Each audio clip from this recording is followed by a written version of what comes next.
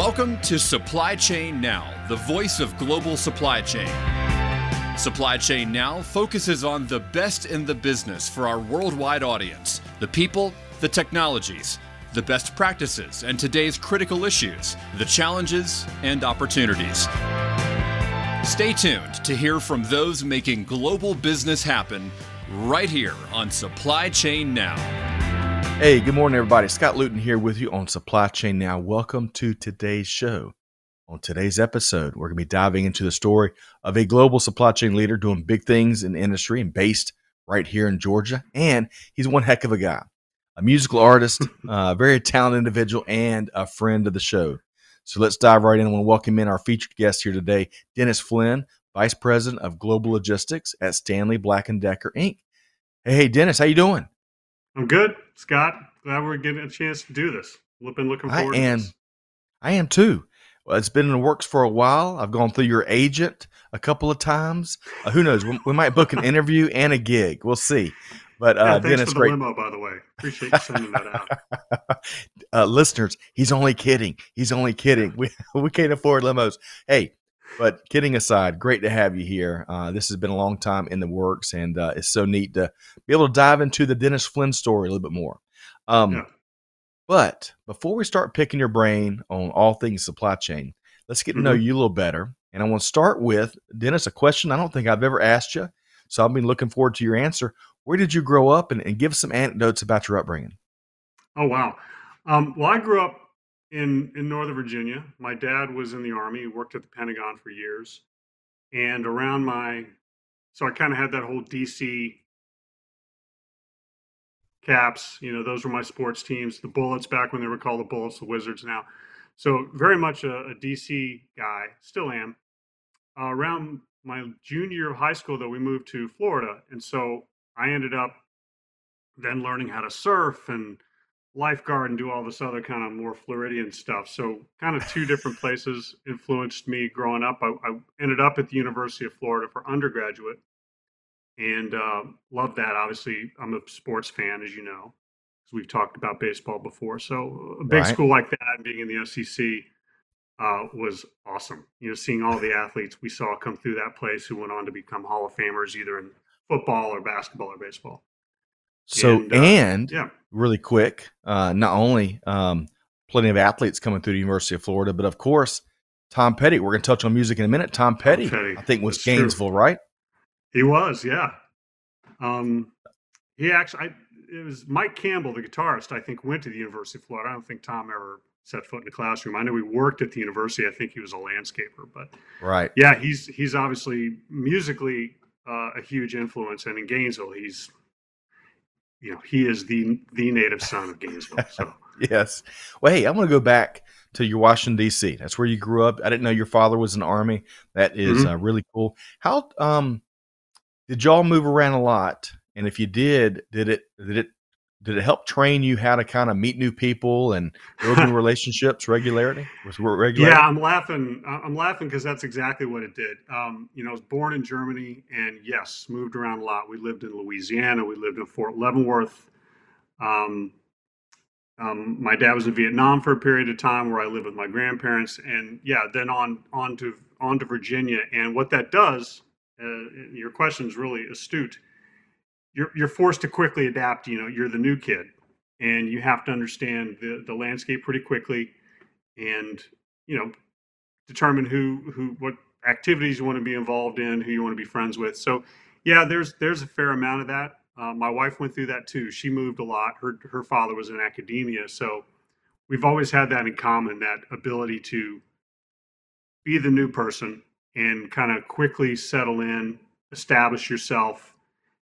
Kind of dip a toe in the water, not barge in, but kind of slowly make your way into what's going to be your circle, your clique, your group of friends.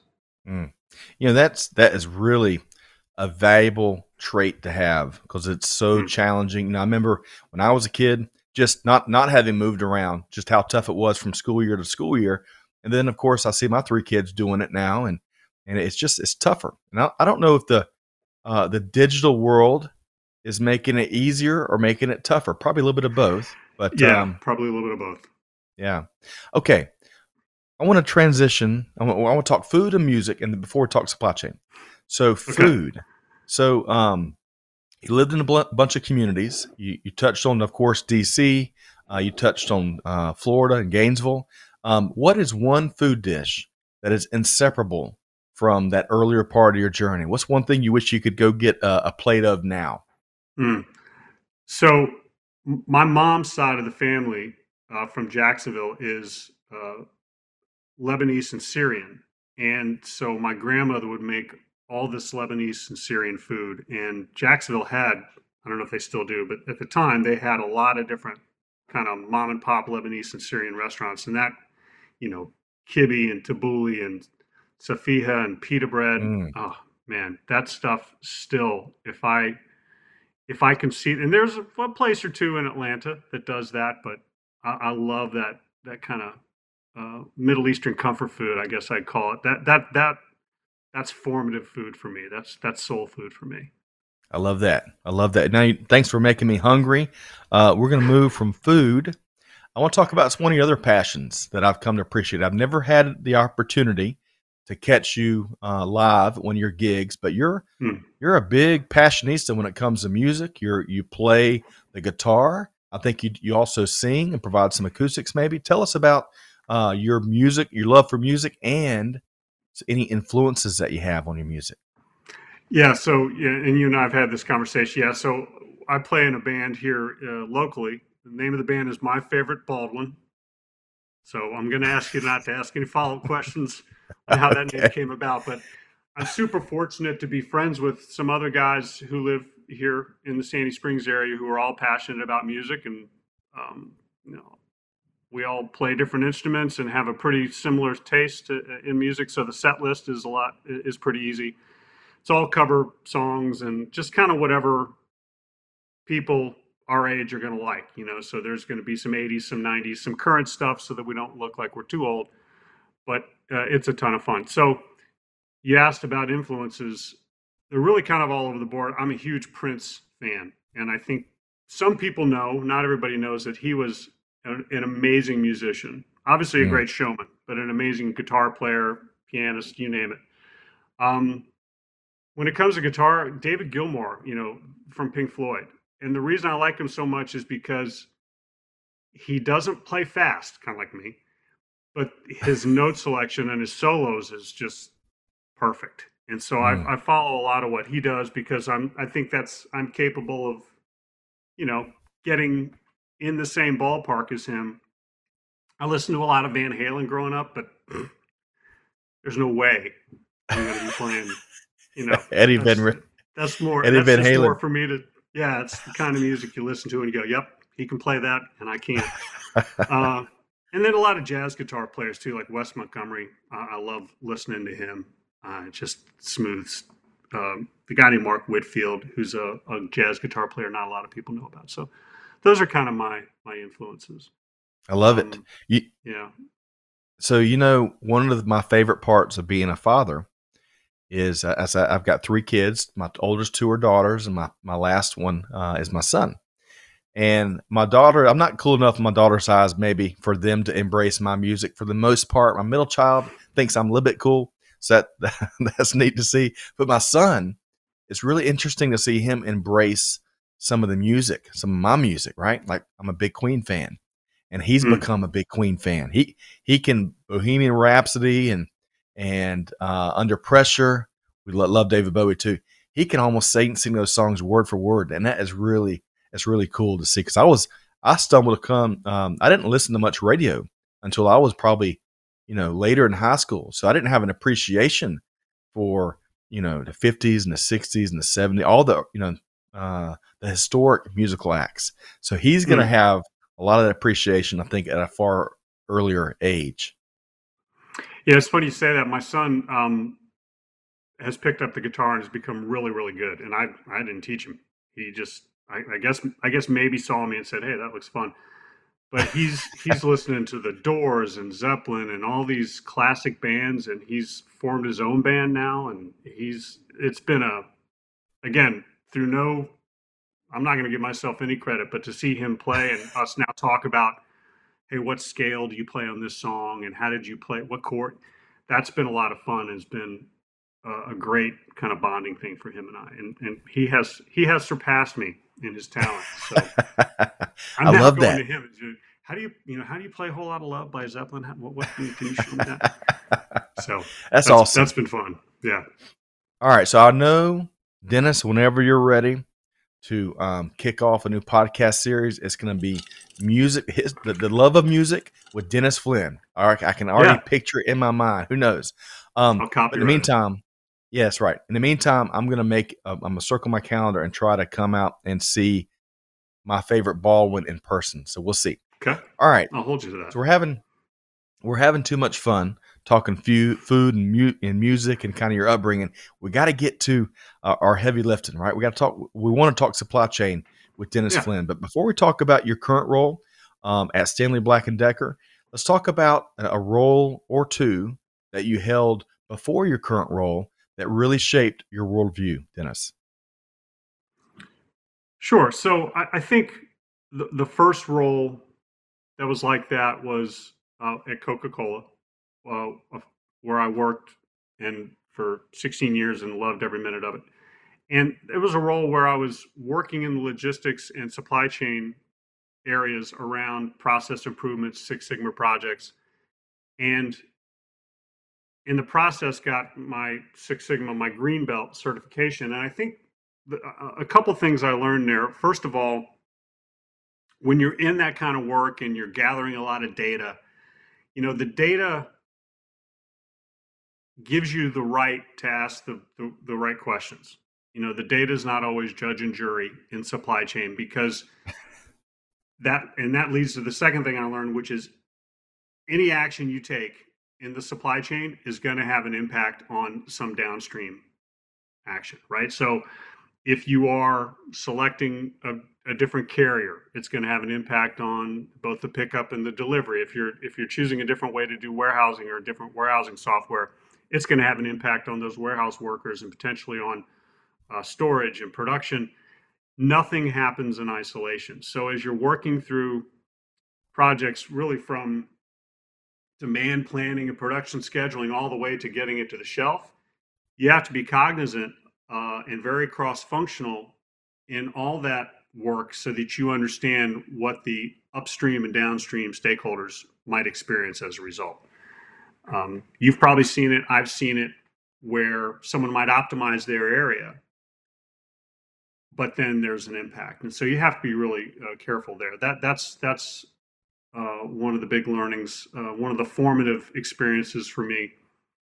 I think the other formative thing Hey, about really Coca-Cola quick, if I is, can, yeah, go hey, ahead. Dennis, really quick. So one of the things I take away from what you shared there is how you came to appreciate true systems level thinking from your Yeah, 16 years there at Coca-Cola. Is that right? yeah, totally. Mm. Mm. Helped to work in a plant, helped to work in a warehouse. I think those experiences give you credibility and a lot more understanding when you're making decisions, say in a conference room, to know what it's like to be in the plant, to be in the warehouse, to manage the fleet. Um, that I think that helps too. Mm. Well The other said. thing I was going to say, and it's not supply chain related, is the power of brands. The power of strong brands is a big deal, and I've realized that through the rest of my career, and been fortunate to work for other companies with really strong brands as well. Mm. So one quick follow-up question, then we're going to get into what you're doing now at Stanley Black and Decker.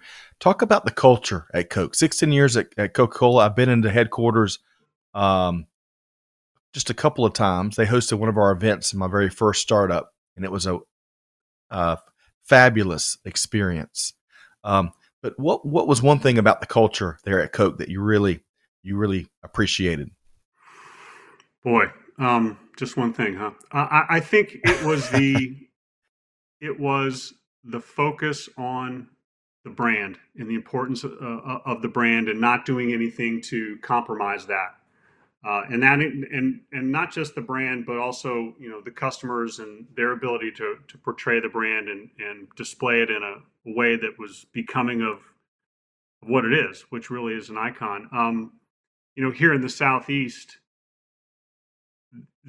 the beverage decision is a big one, right? People are very passionate about their brands here for beverages in the Southeast. Outside of the Southeast, maybe not so much, but the culture there at Coca-Cola, well, one of the many good things about the culture there was just the focus on how important it was to protect the brand and to make it what people expect, which is something they can depend on. They know they're going to get the same flavor, the same quality every time they open it up. They know when they go to the store, it's going to be right there. It's going to be stocked. And that to me was probably the most important cultural thing I took away. I love it. That fulfilling that brand promise is one of the things I heard there. And you're right. Here in the southeastern United States, things aren't carbonated beverages are not sodas. They're Cokes here in the Southeast. I grew up, everything was a Coke.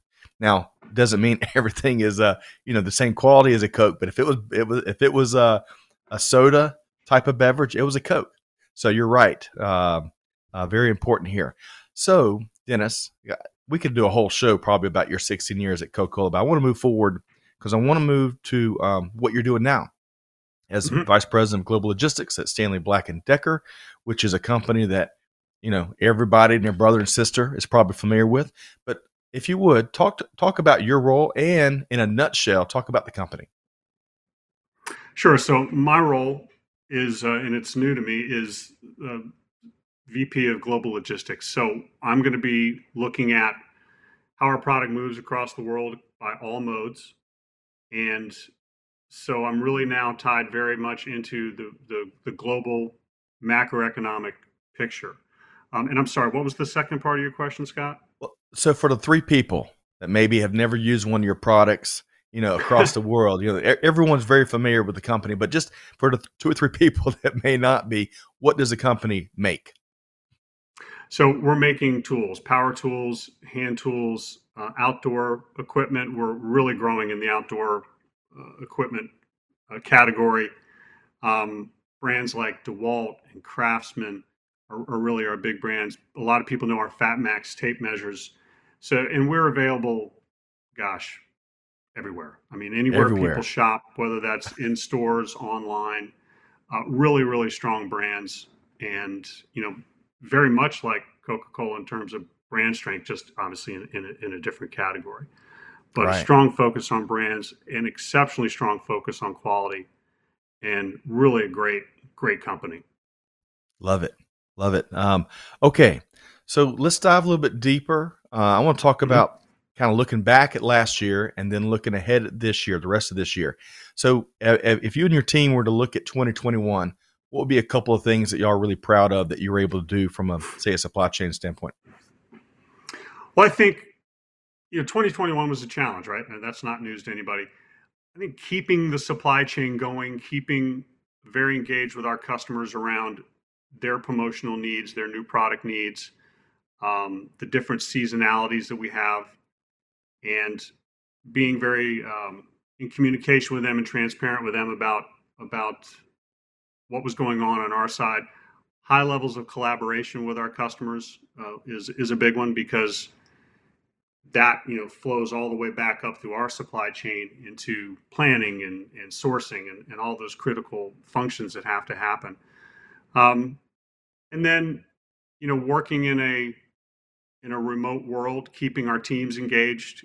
I'm proud of how well, not just me, but really my peers, my managers, our senior leaders did a great job, I think, at keeping people engaged, understanding that there can be fatigue after your 10th Zoom call of the day. So I think there was a really big focus within the company on making sure the people were right.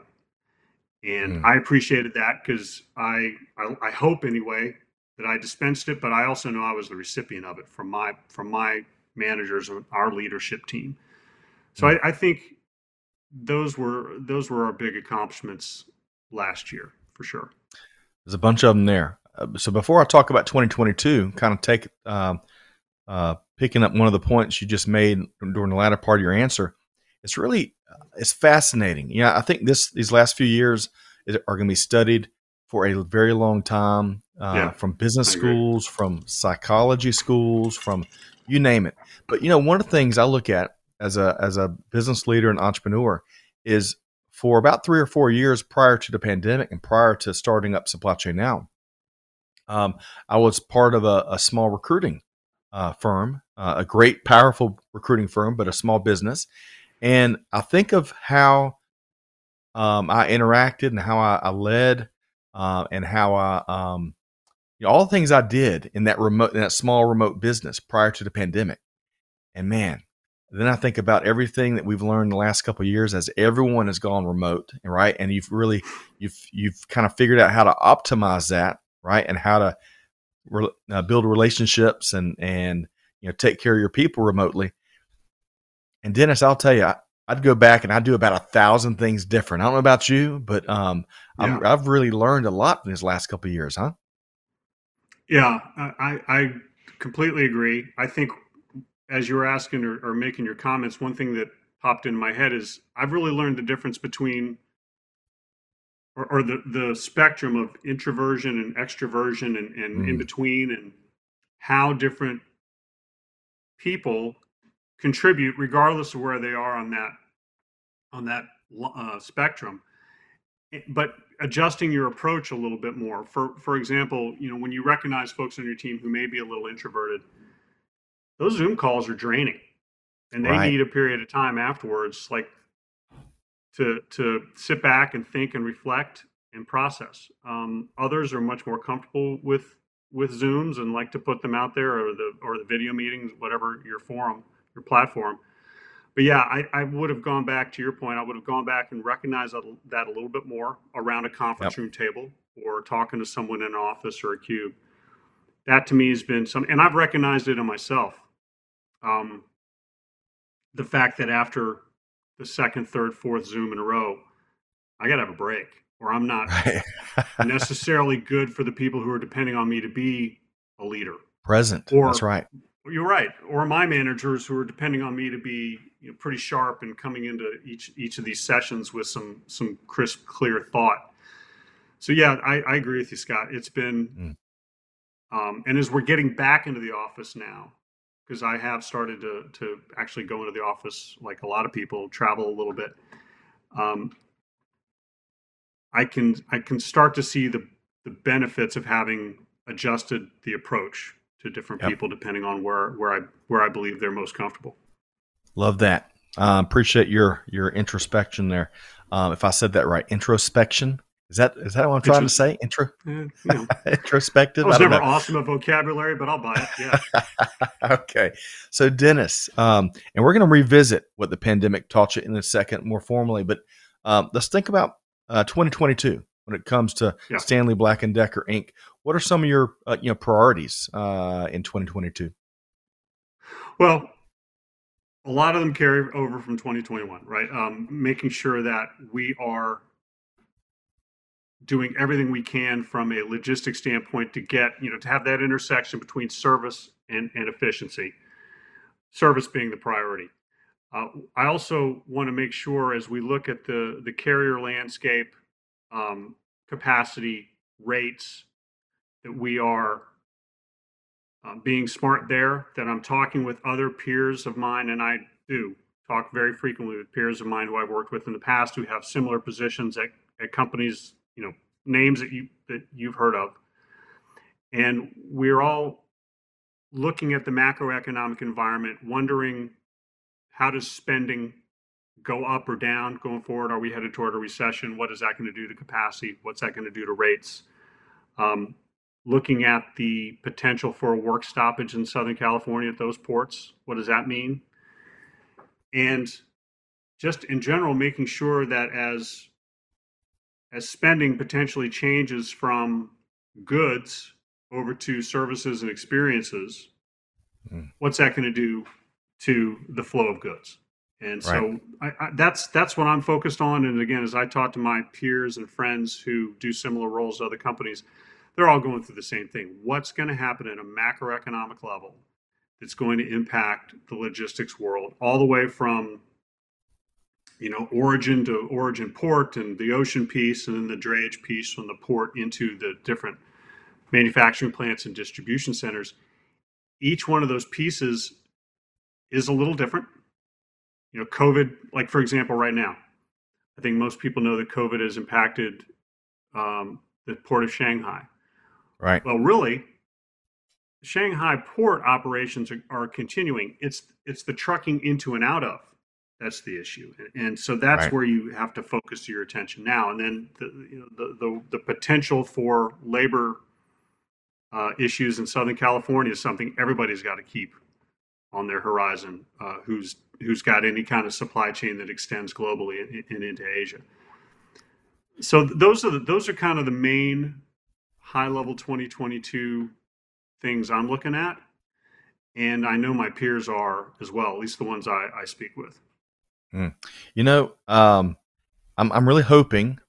There's lots of different takes on any time government kind of gets into the private sector, but I'm really hoping that the Flow initiative that the White House recently announced, where it really focused on kind of sharing the data and visibility amongst a variety of shareholders. I really am hoping that we can make some progress there.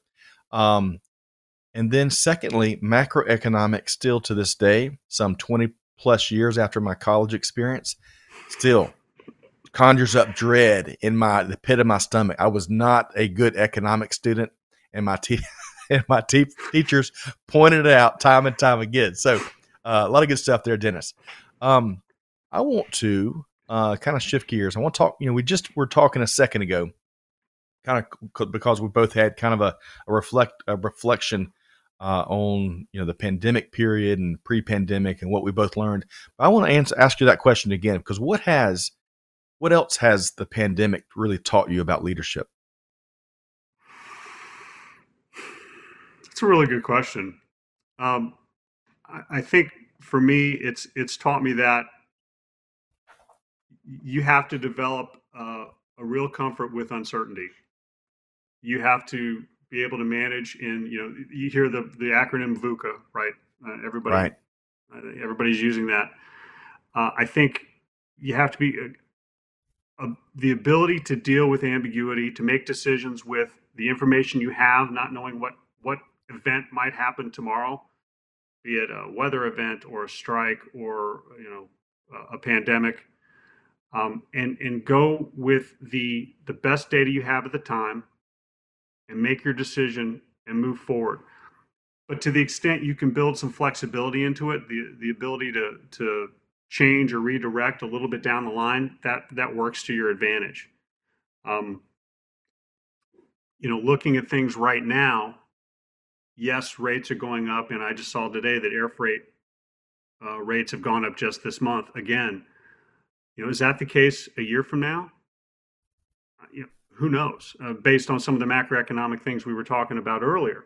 So as people are going to look in my conversations, as people are going to look at rates and contracts, that's something they need to consider.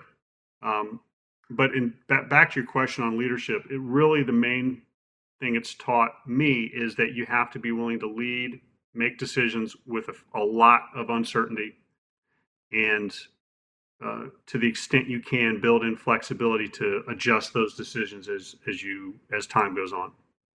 Love that. And you mentioned VUCA. So for our listeners that may not have heard it or may not have taken the time to kind of go see what it stands for, volatility, uncertainty, complexity, and ambiguity. And I believe that VUCA originated at the Department of Defense War College here in the States, if I'm not mistaken, and now has been embraced by the supply chain community for the last couple of years for sure. Okay, so moving right along from things that we learned from the pandemic, leadership and beyond, let's broaden the scope a little bit more.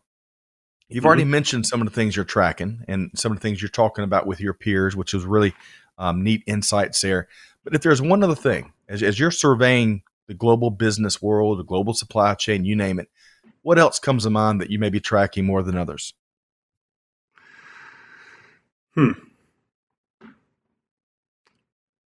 Well, again, consumer behavior, consumption. Is there going to be a trend in spending away from goods and more toward experiences? And then a big one, I can't believe I haven't mentioned yet, is people, employees. talent, not just capturing or capture. That's the wrong word. Attracting good talent, but then keeping it engaged. I think everybody's heard about the Great Resignation, and while I think it gets a lot of media coverage more at perhaps the distribution level and as it deserves, I think it also is important at the kind of more the office type role as well. Keeping people engaged. There's employees have choices now. It's a candidate's market, and you have to find ways to make them feel valued, to make them feel invested in, developed, show them a path toward career development in the company they're in. I think most people out there would say, I'd rather lose an employee off my team to another group internally where they go off and do some new things for their career, for the company, than to lose them to another company or to lose them to just leaving and maybe exiting the workforce. So the people piece is real. It has to be addressed, and it requires time and attention.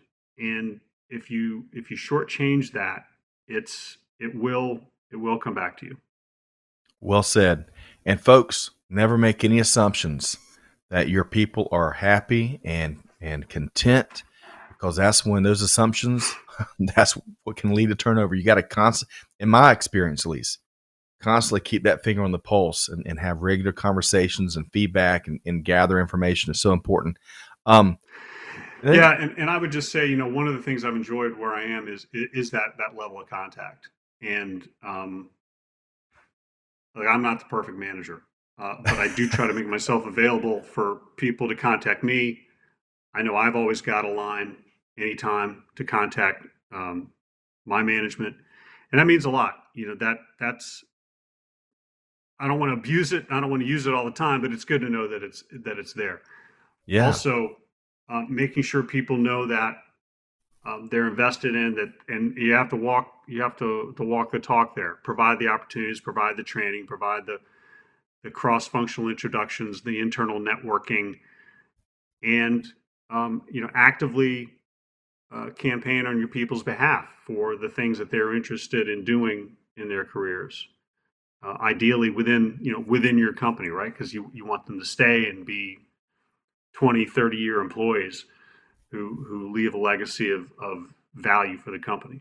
So, really appreciate that. And one of the things you heard there, folks, is use it. You got that line, use it. When you're asked for feedback, give it. And don't be scared. Don't be afraid to speak up and share your mind. Share what you're thinking. Okay, there's one other thing I was going to ask you about based on what you shared there. But sometimes, Dennis, it comes and goes, right? I've learned that as I've gotten older. My 3 kids have killed my memory.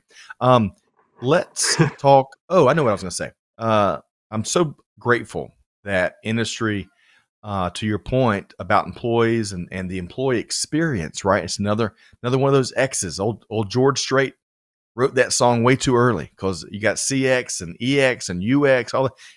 But thankfully, leadership really have, it seems like to me at least, gotten more serious about what is our employee experience. How can we optimize it? How can we provide a safer work environment for our team members? All of it. That's been one of the silver linings, I think, during this pandemic, to protect the global workforce that's kept things moving. Your quick follow-up thoughts before I shift gears. I really don't have anything to add to what you just said. You're absolutely right. It gets a lot of talk, and you can YouTube any number of management gurus who'll talk about people, but it takes time. And the old phrase, you have to go slow in order to go fast later. Right. You have to invest that time, and it's time that's very well spent, and it will reap benefits for you if you're able to discipline yourself to spend that time. So, not canceling one-on-ones, not canceling staff meetings, even if it's just 5 minutes. When you do those things, I've noticed, at least in my experience, both in having had it happen to me and in having unfortunately done it once or twice, people notice, Right. and that level of engagement requires that time. And that's, frankly, for me, as I've gone further in my career, that's where I start to really gain more of my joy in my career, or as much joy in my career as hitting numbers, is also making connections to people and feeling like you've made a difference in their careers, and they subsequently have made a difference in the company's performance. Love that. Those are important investments, whether it's 5 minutes or 50 minutes. So well said there, Dennis. All right. So a couple of the last things we want to ask you about, if you would. So imagine this, Dennis. I know you've keynoted a lot of different places. You're at the Waldorf Astoria finest hotel in New York City. You're in their largest event space. You've got thousands of students and folks looking that want to break into industry. They want to break into supply chain, and they want to move up the career ladder into senior roles, executive roles like you have. And you've got their captive attention. What would be a piece of advice or two that you would share with those folks? Oh boy, good question. And by the way, I've been to the Waldorf Astoria. Just had a drink in the bar, so I never stayed. Okay, very cool. I don't know if it was still there or not. What I would say is, I would say, first of all, it's important to be good with data. But as I said earlier, in following my Six Sigma training, data allows you to ask the right questions. It's not judge and jury. So be really good with data, how to get it, how to validate it, and how to use it to drive you toward what appear to be root causes and get you to ask the right questions. The other thing I'd say, specifically in supply chain, is you have to be really good at cross-functional work. Nothing you do happens in isolation in supply chain. You're going to potentially positively or negatively impact somebody else and somebody else's function by what you do. So you have to be strong cross-functionally. Third, I would say, given that a lot of places are pretty lean in terms of staffing, and you don't always have a big team of people to execute, you need to be a good influencer. One of the things two of my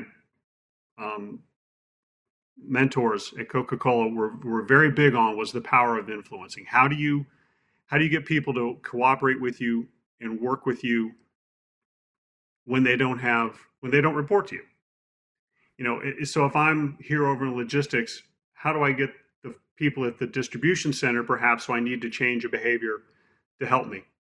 How do I get them to do that?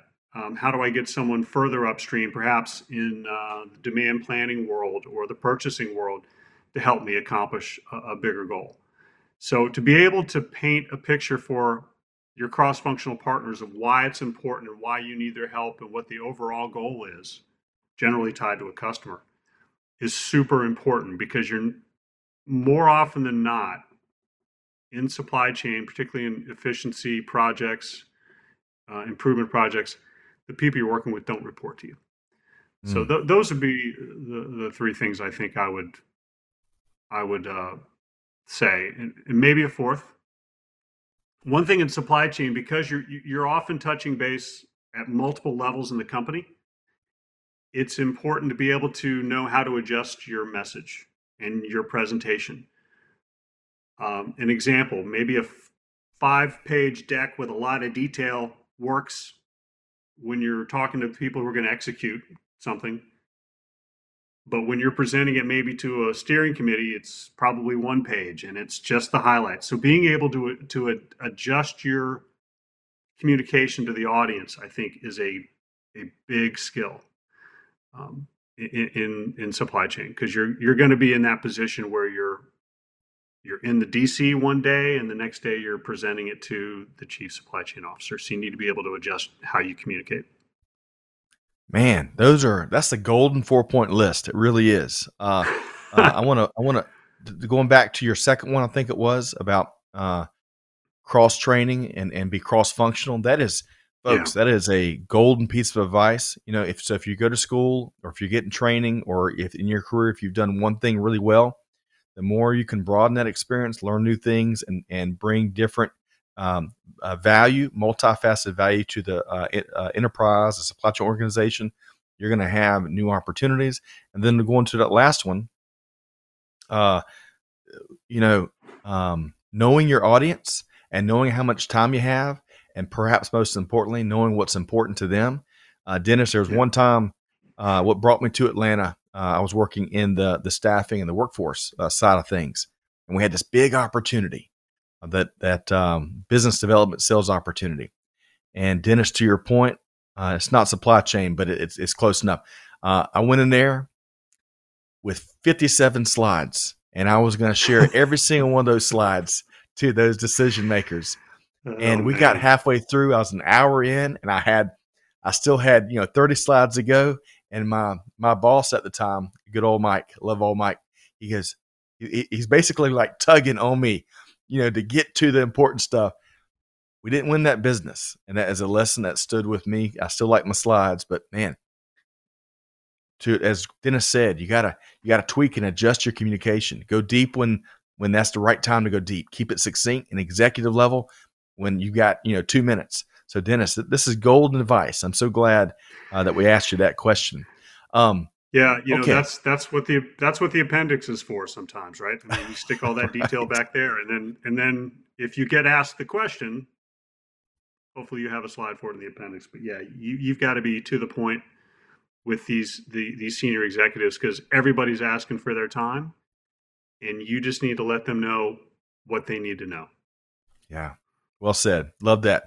Okay, so we're gonna have you back, and we're gonna to keep talking supply chain, keep talking leadership, because I want to wrap on a more of a lighthearted note here today. Baseball season is upon us, Dennis Flynn. It is upon us. Mm-hmm. We're big Atlanta Braves fans here. Last year was, in my view, at least to me, completely unexpected.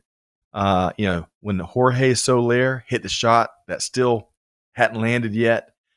I mean, he he sure did. To go from a point where I think it felt like for a full month, the Braves would win one, lose one, win one, lose one. I think they set a record, major league record for no streaks at all. To go from there to the point where they beat one of the best teams in all of baseball, and did it with just a team full of contributors that could do different things, kind of going back to your point. It was an amazing season. So we'll see what's upon us. But Dennis, give us one fearless prediction for the 2022 baseball season. Thank the good Lord that it's here. I think the Braves make the playoffs. I'm not sure they repeat. And I'll, obviously I'm a huge Braves fan. You probably can't see my hats back there. And I have another prediction that doesn't have anything to do with standings. I predict that the first game the Dodgers play back in Atlanta, Freddie Freeman gets like a 10-minute standing ovation. I'd love to be there for that game. I don't think there's going to be a dry eye in the house, including Freddie Freeman's. I'm with you, and it's been really neat and heartwarming to see. When the initial split took place, there were some really tough interviews and words chosen in those initial interviews. But I read that over the weekend that Freddie Freeman spent 3 hours talking with the Braves GM and Anthopoulos, and they kind of had a fuller understanding. And now Freddie invited Anthopoulos out to California when the Braves visit the Dodgers. And I'm not going to get the quote exactly right, Dennis, but Freddie was telling the reporter, "Yeah, I want AA to come out because I want to give him a hug for everything we accomplished together." And I'm like, that's the Freddie Freeman I'm talking about. Yeah, so I love that. That's Dennis, Freddie Freeman. I'm with you. I'm just glad that we've got one more sport that allows us a little bit of departure time from everything else that's going on in the world, right? So we'll see how all that plays out. But I like your predictions. Thanks so much for spending some time with us today. It's been well overdue, but you're a fountain of good news here and stuff that folks need to know. Well, I appreciate you having me on. I've really enjoyed it, and I love talking about supply chain. I love talking with my peers and hearing. There's a level of comfort sometimes in knowing that they're up against some of the same struggles, and I often get a lot of my best ideas from them, and I hope that I spread some good ideas to them. So, love being on it, love your podcast, and have been a listener. Will continue to be a listener. Awesome, Dennis. I love that. So, for folks that may want to get a little bit more Dennis Flynn because they didn't get enough today, how can folks connect with you? Wow. The best way is just through LinkedIn, Dennis Flynn, Dennis Flynn, and with Stanley Black & Decker. I think I'm the only one. Awesome. So I think you are too. Love to connect to you if you want to talk some more supply chain. Awesome. Love it. So Dennis Flynn's been with us, Vice President Global Logistics at Stanley Black & Decker. Big friend of the show. Known Dennis for quite some time, and keep moving those mountains. So, but thanks for joining us here today, Dennis. Thank you. Thanks, Scott. You bet. All right, folks. Hopefully you enjoyed this great interview with Dennis Flynn as much as I have. Be sure to check out Supply Chain Now and subscribe wherever you get your podcast from so you don't miss conversations just like this. But whatever you do, folks, Scott Luton, on behalf of our Supply Chain Now team, challenging you to do good, to give forward, and to be the change that's needed. And on that note, we'll see you next time right back here on Supply Chain Now. Thanks, everybody. Thanks for being a part of our Supply Chain Now community. Check out all of our programming at supplychainnow.com and make sure you subscribe to Supply Chain Now anywhere you listen to podcasts. And follow us on Facebook, LinkedIn, Twitter, and Instagram. See you next time on Supply Chain Now.